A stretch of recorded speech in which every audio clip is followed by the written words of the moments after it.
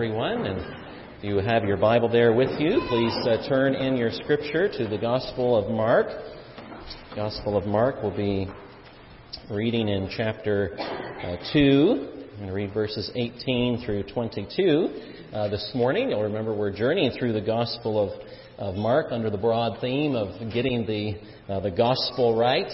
And as we walk with the Lord Jesus, this is what He is helping us to do, to understand what the good news really is about His coming. And we've seen wonderful things already as He began to preach the gospel of the kingdom, calling people to repent and believe in Him. And here in chapter 2, we've seen Him doing wonderful things and pronouncing His authority to forgive sins and cleansing those who are sick and diseased. And also that He has come for sinners. He's come for those who are not well, who know they need a Savior. And that's why He's come. He's come for us. And so we've seen wonderful things. So we pick up the reading here in Mark chapter 2, beginning at verse 18. This is the ever-living and abiding Word of the living God. Now John's disciples and the Pharisees were fasting, and people came and said to him, that's Jesus, "Why do John's disciples and the disciples of the Pharisees fast, but your disciples do not fast?" And Jesus said to them, "Can the wedding guests fast while the bridegroom is with them? As long as they have the bridegroom with them, they cannot fast. The days will come when the bridegroom is taken away from them, and then they will fast in that day. No one sews a piece of unshrunk cloth on an old garment. If he does, the patch tears away from it, the new from the old, and a worse tear is made. And no one puts new wine into old wineskins. If he does, the wine will burst the skins, and the wine is destroyed. And so are the skins. But new wine is for fresh wineskins." This is the word of the Lord. Let's pray for His help. Heavenly Father, we thank You again that as we've just sung, Your love is divine. It excels all other loves. And so we thank You that as we walk with Jesus through the gospel story, Lord, we might get the gospel right. We might get the good news about who Jesus is and what He has come to do and who He has come for, that we would get that right, that we would rejoice again today in the good news of the coming of Jesus Christ, Savior and Lord. We pray it in Jesus' name. Amen. Amen. Well, as we have been reading here in the beginning of the Gospel of Mark, and especially here in chapter 2, as we reflect on what's happening here in the life of Jesus, we might come to the conclusion that one Bible commentator came to when he wrote this: Jesus was the most disturbing person in history. As you read through the Gospel, and especially this chapter, you might get the impression that Jesus is the most disturbing person in history simply because wherever He goes, there seems to be a great commotion and things are happening. And so, for instance, Jesus heals a paralyzed man and claims authority to forgive sins. And the folks are up in arms. How can this be? Only God can forgive sins. And last time, Jesus calls a despised tax collector to follow Him, of all things, and then has a meal in His home with other known public sinners and tax collectors, and causes a stir in the crowd. One wrote, "All the armies that ever marched, and all the navies that ever were built, and all the parliaments that ever sat, and all the kings that ever reigned, put together, have not affected the life of mankind on this earth as powerfully as has that one solitary life." Jesus, the most disturbing person in history. When He comes, people respond to Him in one way or the other. Last time we saw Jesus say to the folks, "It is not the well who need a physician, but those who are sick." Said one, Jesus Christ is the divine physician and pharmacist, and His prescriptions are never out of balance. And so we come to our text this morning. Now John's disciples and the Pharisees were fasting, and people came and said to Him, "Why do John's disciples and the disciples of the Pharisees fast, but your disciples do not fast?" Have you ever been troubled that someone else was happy. You ever had that in your life? It's a strange thing, but you ever been troubled yourself because someone else was joyful or happy? I remember many years ago being at a wedding when pictures of the wedding party were being taken in a beautiful garden in between the wedding service and the reception, and all the bridesmaids and groomsmen were there, and as we were taking pictures, I couldn't help but notice that off the side somewhere, that one of the bridesmaids was sitting on a bench all by herself, looking particularly unhappy. And I don't know this for sure, but I was left to wonder as I saw that. I said, could it be that she was troubled that someone else was happy? Weddings are a time, of course, of celebration. You'll remember that the first miracle recorded that Jesus ever did was a miracle at the wedding in Cana, where he changed some large potfuls of water into the best wine of all. Think of your own wedding, if you can remember, and your spouse could do no wrong, and you had nothing but goo-goo eyes for each other as you were at that wedding day. Love was in the air, and how you feasted. A beautiful meal, no doubt, perhaps catered at your wedding, perhaps lovingly prepared by your family. It was quite a day, wasn't it? Because weddings are times of joy when the bridegroom comes. Just like the worship of God is meant to be a time of joy. The problem is, of course, wrote one, some people come to church looking like they had just read the will of their rich aunt and learned that she had given everything to her pet hamster. That's the problem. Weddings, we know, are a time of joy. So is the worship of God because of coming to me. But it doesn't always appear that way. Weddings, you see, are times of joy. The beginning of a marriage is a time for new beginnings. And the Bible says when a woman and man are married, of course, a man shall leave his father and mother, hold fast to his wife. The two shall become one flesh. There's a leaving of one relationship and the beginning of a new relationship. And we all know what happens when that leaving of parents doesn't happen. Trouble.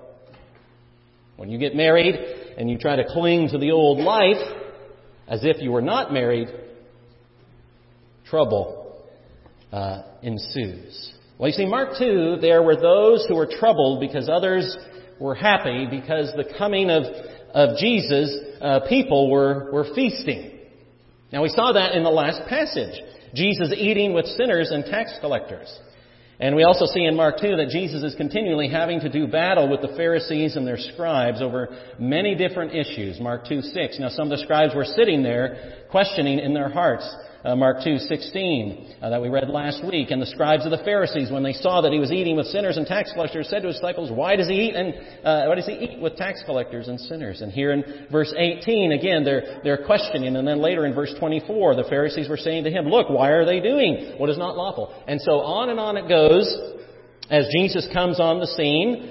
He is provoking constant questions and antagonism from the religious guard of the day. Why? And now Mark has already shown us in a wonderful way in this gospel the unique authority and power of Jesus. And we've seen that in different ways. Jesus speaks with authority through his word, unlike the Pharisees. Jesus commanded evil spirits to leave, and they left. So we saw that, the great authority and power. But Mark has also shown us, hasn't he, the great compassion and love of Jesus and the attitude of Jesus toward those who are considered the outcasts of society by touching the untouchable, right? The woman with a high fever or the man with leprosy. Jesus reaches out and touches them, and all who came to him he received. All who were sick, he was there. Jesus, in fact, seeks them out, calls them to repentance, these outcasts. Now Mark is going to show us that Jesus himself very clearly taught that his coming, his preaching, his life, and his work was all about bringing something new. Bringing something new. The first thing we have a troubling question. Now John's disciples, verse 18, and the Pharisees were fasting, and people came and said to him, why do John's disciples and the disciples of the Pharisees fast, but your disciples do not fast? This incident is recorded in all three of the synoptic Gospels, Matthew, Mark, and Luke. It's a very important story. That simply means, because all the Gospel writers include it, it's a story we definitely need to pay attention to. So what's happening? Well, John's disciples and the Pharisees would fast, but these disciples of Jesus would go on eating and drinking. Mark makes clear that these disciples were observing a fast right at this time. And in fact, the celebration dinner may have given the occasion for this concern. Remember the last passage, it was Jesus with sinners and tax collectors feasting in the home of Levi. So perhaps this is even the occasion for what happens here. But here, John's disciples have the same question as the Pharisees. Why are you not engaging in this same religious practice? Now we know that Jesus fasted for 40 days. We know in Matthew chapter 6, Jesus gave instructions to his disciples on both fasting and prayer. In the book of Acts, we see the church seeking the Lord together in fasting and prayer. The idea being you're setting aside for a time the needs of your physical body in order to have a concentrated time of calling out to the Lord, communing with the Lord, earnestly seeking His aid and wisdom. This is a part of the Christian life. There's another kind of fasting found in the Scripture, and that was embraced and elaborated on by the Pharisees. Fasting as an expression of mourning and sadness. You may know that there's only one place in the Old Testament in the law of God where fasting is required, and that was on the annual day of atonement, when the high priest would go into the most holy place to meet with God and offer atonement for the people. It was a national day of repentance and mourning for sin. That one day of the year when all would recognize their sin, mourn for their sin, and the high priest would offer atonement. But there were other times when John the Baptist's followers and the Pharisees would fast. That they took this idea and added other days of fasting. In fact, in the New Testament, you remember that the Pharisees, at one time, we're told the Pharisees fasted twice a week. We're told usually it was probably Monday and Thursday is what they did. And when they did that, their hair would be unkept, their clothes untidy, their faces unwashed. And this to them was a sign of godliness. A constant external, at least, expression of sorrow and sadness. And so when they see Jesus' disciples, they're saying, why are the disciples of Jesus not doing this same thing?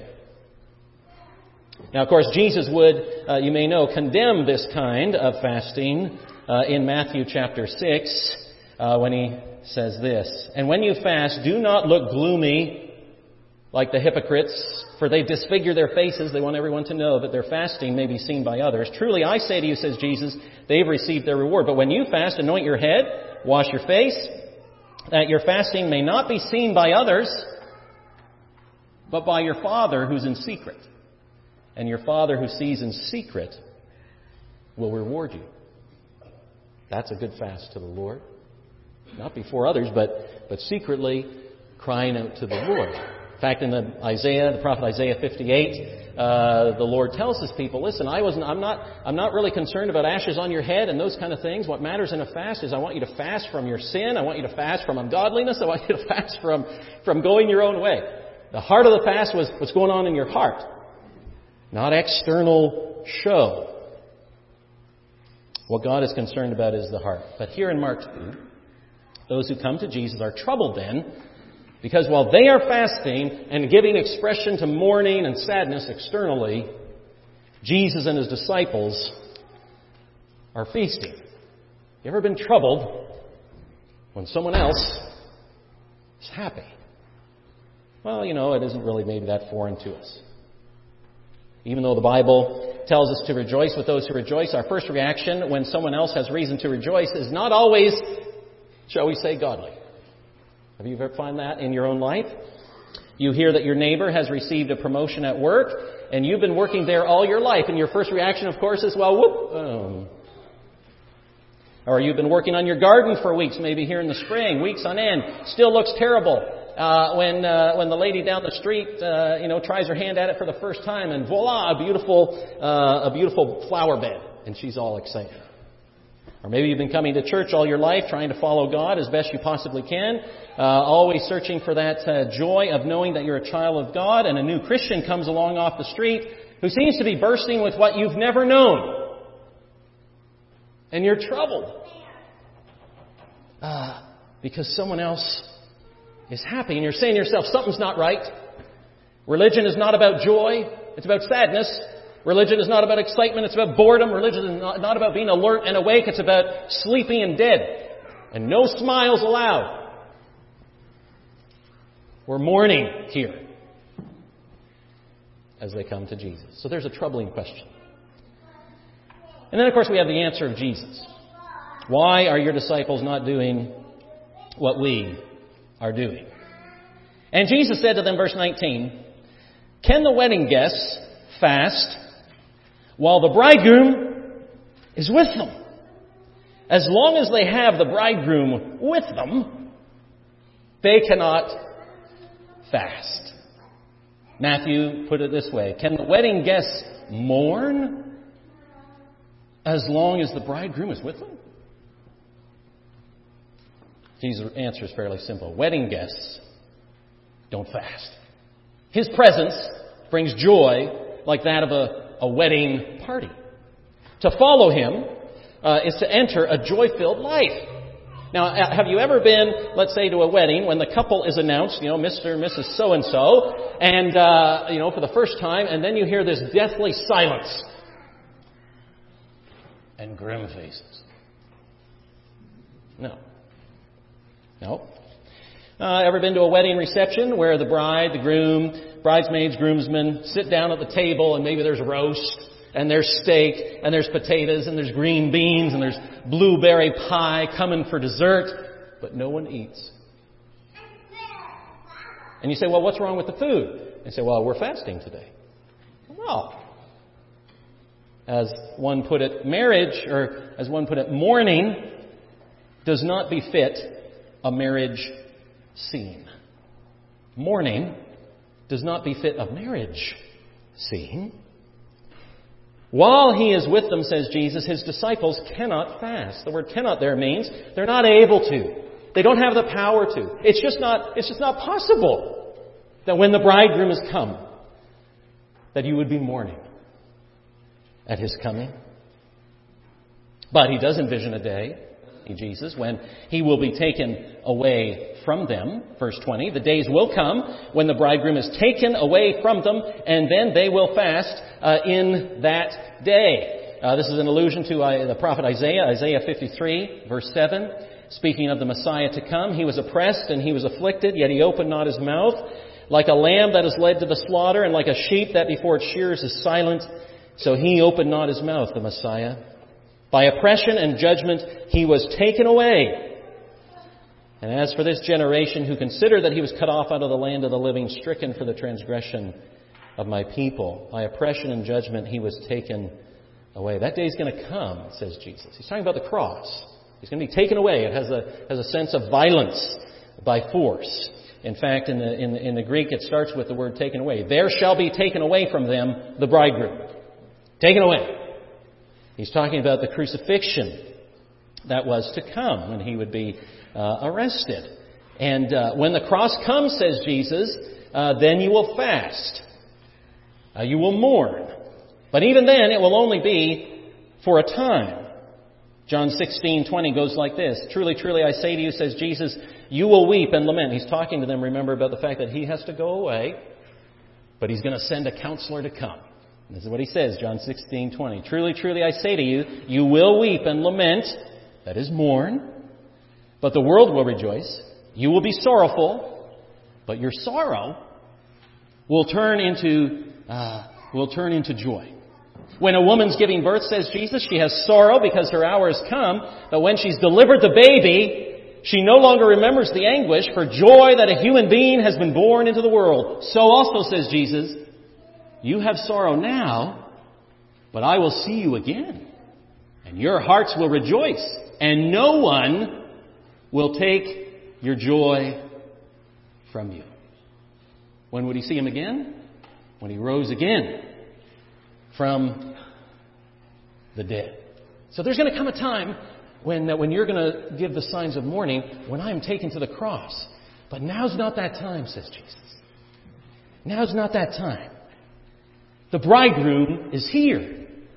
The guests of the bridegroom can't fast when the bridegroom is with them. The guests do not mourn in His presence. They feast and they rejoiced.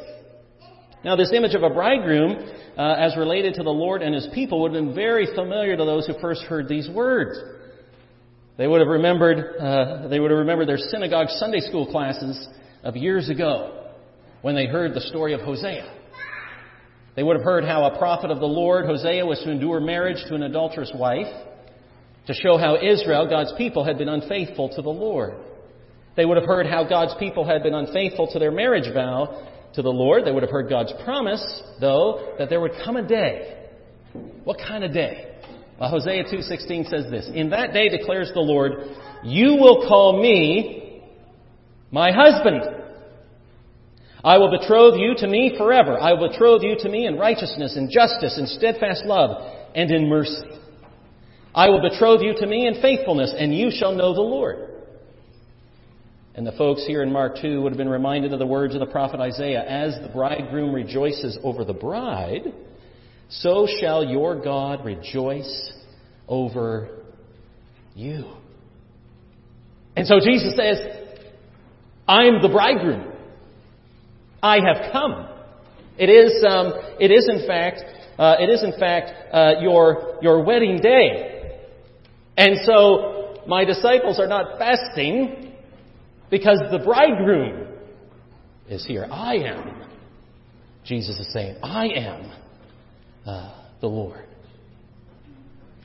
In John 3:28, John the Baptist is dealing with the disciples when they asked him a question about Jesus, and they had noticed that more disciples were following Jesus than were following John, and they get a little jealous of their leader. And you remember what John told them? He said, "Listen, I am not the bridegroom. I'm the friend of the bride. Don't worry about me." The friend of the bride rejoices when the folks go to the bridegroom. I must become lesser, and he must become greater. He must increase, and I must decrease. But he is the bridegroom. He is the one you are to be married to. Look here, says John, this Jesus has come for his bride, the church, and who I am. He's come for the church. Who am I to stand in the way of such love? But the point here simply is this: the answer of Jesus tells us that Jesus' presence means joy, not sadness. Jesus' presence means that our joy is found in Him. And with the coming of Jesus, a new day has dawned. He comes with words of mercy and beauty and gladness. And to recognize Him as the bridegroom who has come fills our hearts with joy and rejoicing, so that we celebrate and feast in His presence. And mourning simply is not appropriate in the presence of the bridegroom. This is an important thing for us to take to heart. Because the fact of the matter is, sometimes we might give the impression, too many professing Christians give the impression that, we are meant to be going around in sackcloth and ashes rather than feasting in the presence of the bridegroom. Because He is in fact near. Just think about how ridiculous this would be. I mean, when I don't think this will ever happen, but when the Phillies win a playoff game, and you're a professing Phillies fan, and they win the game, and you're at the stadium, do you sadly and stoically sit unmoved in the stands when the victory has been won? No, you don't do that. You celebrate. Then why are so many professing Christians in churches unmoved at the good news? Whether they're seniors or youth, children, married, single, doesn't matter. Why is that? Because Jesus says when the bridegroom has come, there is joy and there is feasting in Him.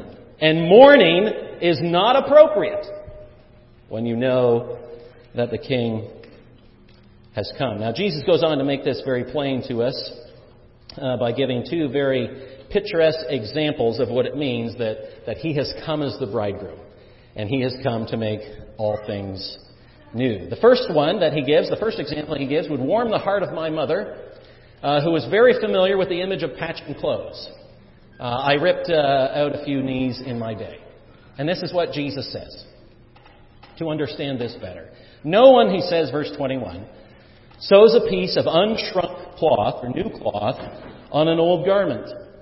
If he does, the patch tears away from it, the new from the old, and a worse tear is made. He said nobody does that. Nobody takes a new piece of clothing, unshrunk, that means it hasn't been exposed to moisture and heat and pressure and all that kind of stuff. No one takes a new piece of cloth, puts it on an old that is a worn out, already, brittle kind of, already worn out garment. No one does that. Think of it this way. Your daughter's getting married and you say to her, I have my old wedding dress in the closet, but it's got this little rip. This is what we're going to do. We're going to go down to Wedding Dresses R Us and find ourselves a brand new wedding dress. And then I'm going to cut a nice piece out of that new dress, and I'm going to sew it over the top of the rip in the old one. How does that sound? And your daughter says, no, that doesn't sound good at all. That's not going to work. Not only have you ruined the beautiful new dress, but you haven't really fixed the old. All right, so that's maybe for the ladies. Okay, so you're a young guy this morning, you're a man. Let's say our 2010 Honda Odyssey breaks down. I forget to put oil in it, and the engine seizes. We go over to Turnersville Auto Mall and pick up a brand new Chevy Suburban. And the elders give me a hand removing the engine from the Suburban and putting it in the 2010 Honda Odyssey. Not only have you wrecked the new Suburban, but you haven't fixed the old. Or maybe it's not quite connecting yet. We used to live in New York State, and there were Amish folks all around us. We had Amish neighbors. So let's say one day one of our Amish neighbors comes by in their horse and buggy, and the horse dies on the road. And I say, well, hey, I'll take this, let's get this engine out of my car, and let's hook it up to your reins. You say, no, that doesn't work. Jesus is the King, bringing in His kingdom, and it will not do to take a piece of Jesus, half of Jesus, a part of Jesus, and to try to attach Him to your old life. It will not work, says Jesus. He's saying in the clearest possible terms, you can't treat the Christian faith as you would one more menu item at a religious McDonald's. You go to McDonald's and you say, I'll have the fries, a Coke, a Big Mac, maybe an apple pie for dessert. Well, the religious McDonald's, it goes like this. I'll take a little bit of my old life. I'll take a little bit of Christianity. I'll take a little bit of me, myself, and I-ism. And I'll live like my non-Christian neighbor pie for dessert. No, says Jesus. You can't patch a little piece of Christ onto your old life. You can't take a bit of Jesus and try to add Him onto your old life of self. And in the Pharisees' case, you can't simply add the teaching of Jesus to your settled commitment to works righteousness, thinking somehow you can earn God's favor, and then I'll just add a little bit of Jesus onto that superstructure of my conviction that actually it's all about my own strength. With just a little bit of... You can't do that, says Jesus. That's called syncretism. That means mixing a little bit of Jesus, a little bit of the Bible, with what you actually believe at heart. You can't add Jesus, for instance, to the American way of life. Just like you can't add Jesus to the Chinese way of life. Or the New Zealand way of life. You can't take part of Jesus and patch Him on to the old life. No, instead, those old clothes need to go. New clothes need to be put on, and that's exactly what the Bible says in the New Testament. We have to put off the old self and all its desires, and we need to put on the new, created in Christ Jesus, for holiness and godliness in Him. Is that you sometimes? Do you treat Jesus as a patch? I think sometimes we do. The clothing of your life you think is basically intact, but you could use a patch here and there. The Pharisees thought they could gain favor with God through their meritorious religious acts of worship, And perhaps they would give Jesus a hearing too. Perhaps they would add Jesus to their wonderful plan for their life, but only if he fit in. They were looking for more religious ritual, more ceremony, but what they needed was more of Jesus. Now here's the thing. We have a plan for our life too. And if we can easily and conveniently add a patch or two of Jesus to our lives and our life plan, that sounds good. Just a tweak here and there. Jesus says no. I am not, says Jesus, a Band-Aid. I am a physician who takes you into the operating room of God and opens you up and gives you a heart transplant. And your old life and your old loves and your old habits and your old passions are pushed out, transformed, all things new. Wrote Dr. Martin Lloyd-Jones, you cannot receive Christ in bits and pieces. Have you been trying to do that? Jesus says, that'll end in disaster. I've come as the bridegroom. One more time, says Jesus, going a little deeper, verse 22. And no one puts new wine into old wineskins. If he does, the wine will burst the skins, and the wine's destroyed, and so are the skins. But new wine is for fresh wine skins. Now, this practice is a little more foreign to us. Let me explain a minute here. We're not talking here about wine bottles. The flesh and bones of animals, usually goats, were removed, leaving the skins intact as they could be. And then they could then be used as containers for liquids. At first they were fairly elastic, but when they got old, these skins would lose that quality and could easily burst under stress. New wine continues to ferment and would push out those skins. So you put new wine into old, so that's just not going to work.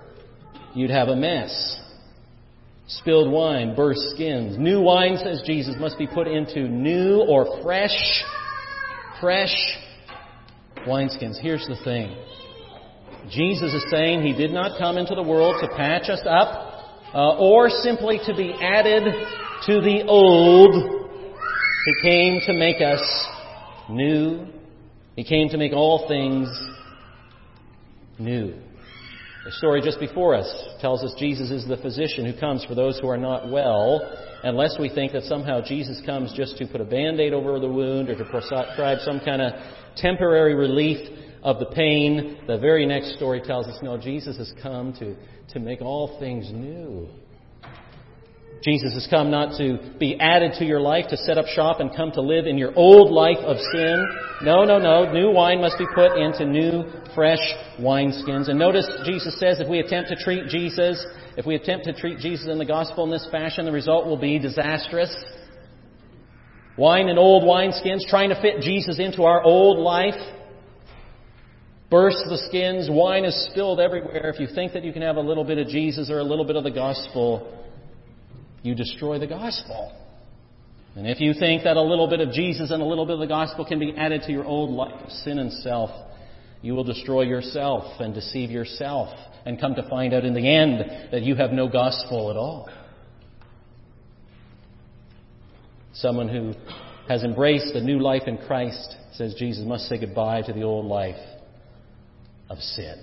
I'm not just bringing new teaching, says Jesus, but that new teaching needs new hearts. I'm not bringing new teaching to fit into your old life of sin, but all things must be made new. Out with the old and in with the new. Instead of mourning, gladness. Instead of sorrow, rejoicing. Instead of faith in self, a faith in Christ. And there must be no attempt to mix the two together. It is impossible, says Jesus, to do. Just like the answer for a cup of lukewarm, sour, curdly milk is not to pour in some fresh, cold milk and add it to the curdly milk, but to get another glass and pour afresh a cup. We are, says Paul, to count ourselves dead to sin, but alive to God in Christ Jesus. That's why in the New Testament, when the Apostle Paul is writing in 1 Corinthians, he says there's no such thing as a Christian drunkard. There's no such thing as a Christian thief. There's no such thing as a Christian idolater. There's no such thing as a Christian homosexual. There's only Christians who at one time were this, but such were some of you. But you've been washed, you've been justified, you've been sanctified in the name of Christ Jesus. All things become new. Not only your outward practice, your inward desires. All things new in the Lord Jesus Christ. And the problem was, the Pharisees and the disciples here of John, is that they were all about the ceremonial and the ritual, and Jesus was about the spiritual heart transformation. We must never be satisfied, friends, with a formal, outward, keeping up of appearance Christianity when Jesus tells us He comes to make all things new. A new day has dawned, a new life begun. Not complete yet, but it's begun. We are a work in progress. Sinclair Ferguson wrote about seeing a church sign as he was driving down the road, a great sign which said, workshop inside, showroom upstairs. Isn't that great? He's talking about how the church is workshop right here inside the church. The showroom, what we will be, that's upstairs. That's still to come. We are still a work in progress. But friends, the new wine of the gospel is poured forth into new hearts.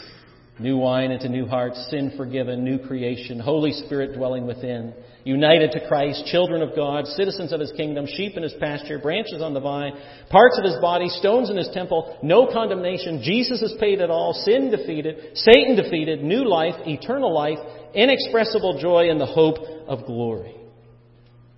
This is all that new wine that comes into the hearts of those whom the Lord has transformed by His glorious power. And that's why, no doubt, the Bible says, taste and see that the Lord is good. Friends, the bridegroom, says Jesus, has come. He was taken away to the cross for a little while, but He rose again from the dead. And then He said this, go therefore and make disciples of all nations, baptizing them in the name of the Father and of the Son and of the Holy Spirit, teaching them to observe all that I've commanded you. And behold, says Jesus, I am with you always to the very end of the age. The bridegroom is here. The wedding day has come. New life has begun through faith in Him. Therefore, says Jesus, we may rejoice and be glad. This is what the Lord holds out for us. This is what He's doing in His coming. We have no reason to mourn. The Lord Jesus has come as our Savior, our King, and our Lord, so that all who put their faith and trust in Him might not perish, but have everlasting life in Him. May the Lord give you grace and joy as you reflect on the truth of the Lord Jesus Christ and what He's come to do, not only in the lives of others, but in your life as you put your faith and hope and trust in Him. Let's pray together. Heavenly Father, we thank You for this passage of Scripture. We thank You for these images that the Lord gives to us, these pictures He gives to us of what it means for the Lord Jesus to come as the bridegroom for whom Your people have been waiting of old. But now He has come. He is here. And Lord, that You have called us then, even as You called Levi to come and follow, to put our faith and trust in Him, to know the blessing of being united to this Savior, united to this Jesus, that we would call Him our husband, that we are the bride of Christ. And Lord, that You are then making all things new within us. So we pray today, Lord, that You would fill us indeed with that new wine of the gospel, all that You have to teach us, all the glorious truths of Scripture, as You pour those into the hearts that You have transformed by Your Holy Spirit, that we would receive that truth even today, and that we would know what it means to go forth rejoicing, glad that we have a Savior who has come, who is Christ the Lord. And we pray it in Jesus' name. Amen.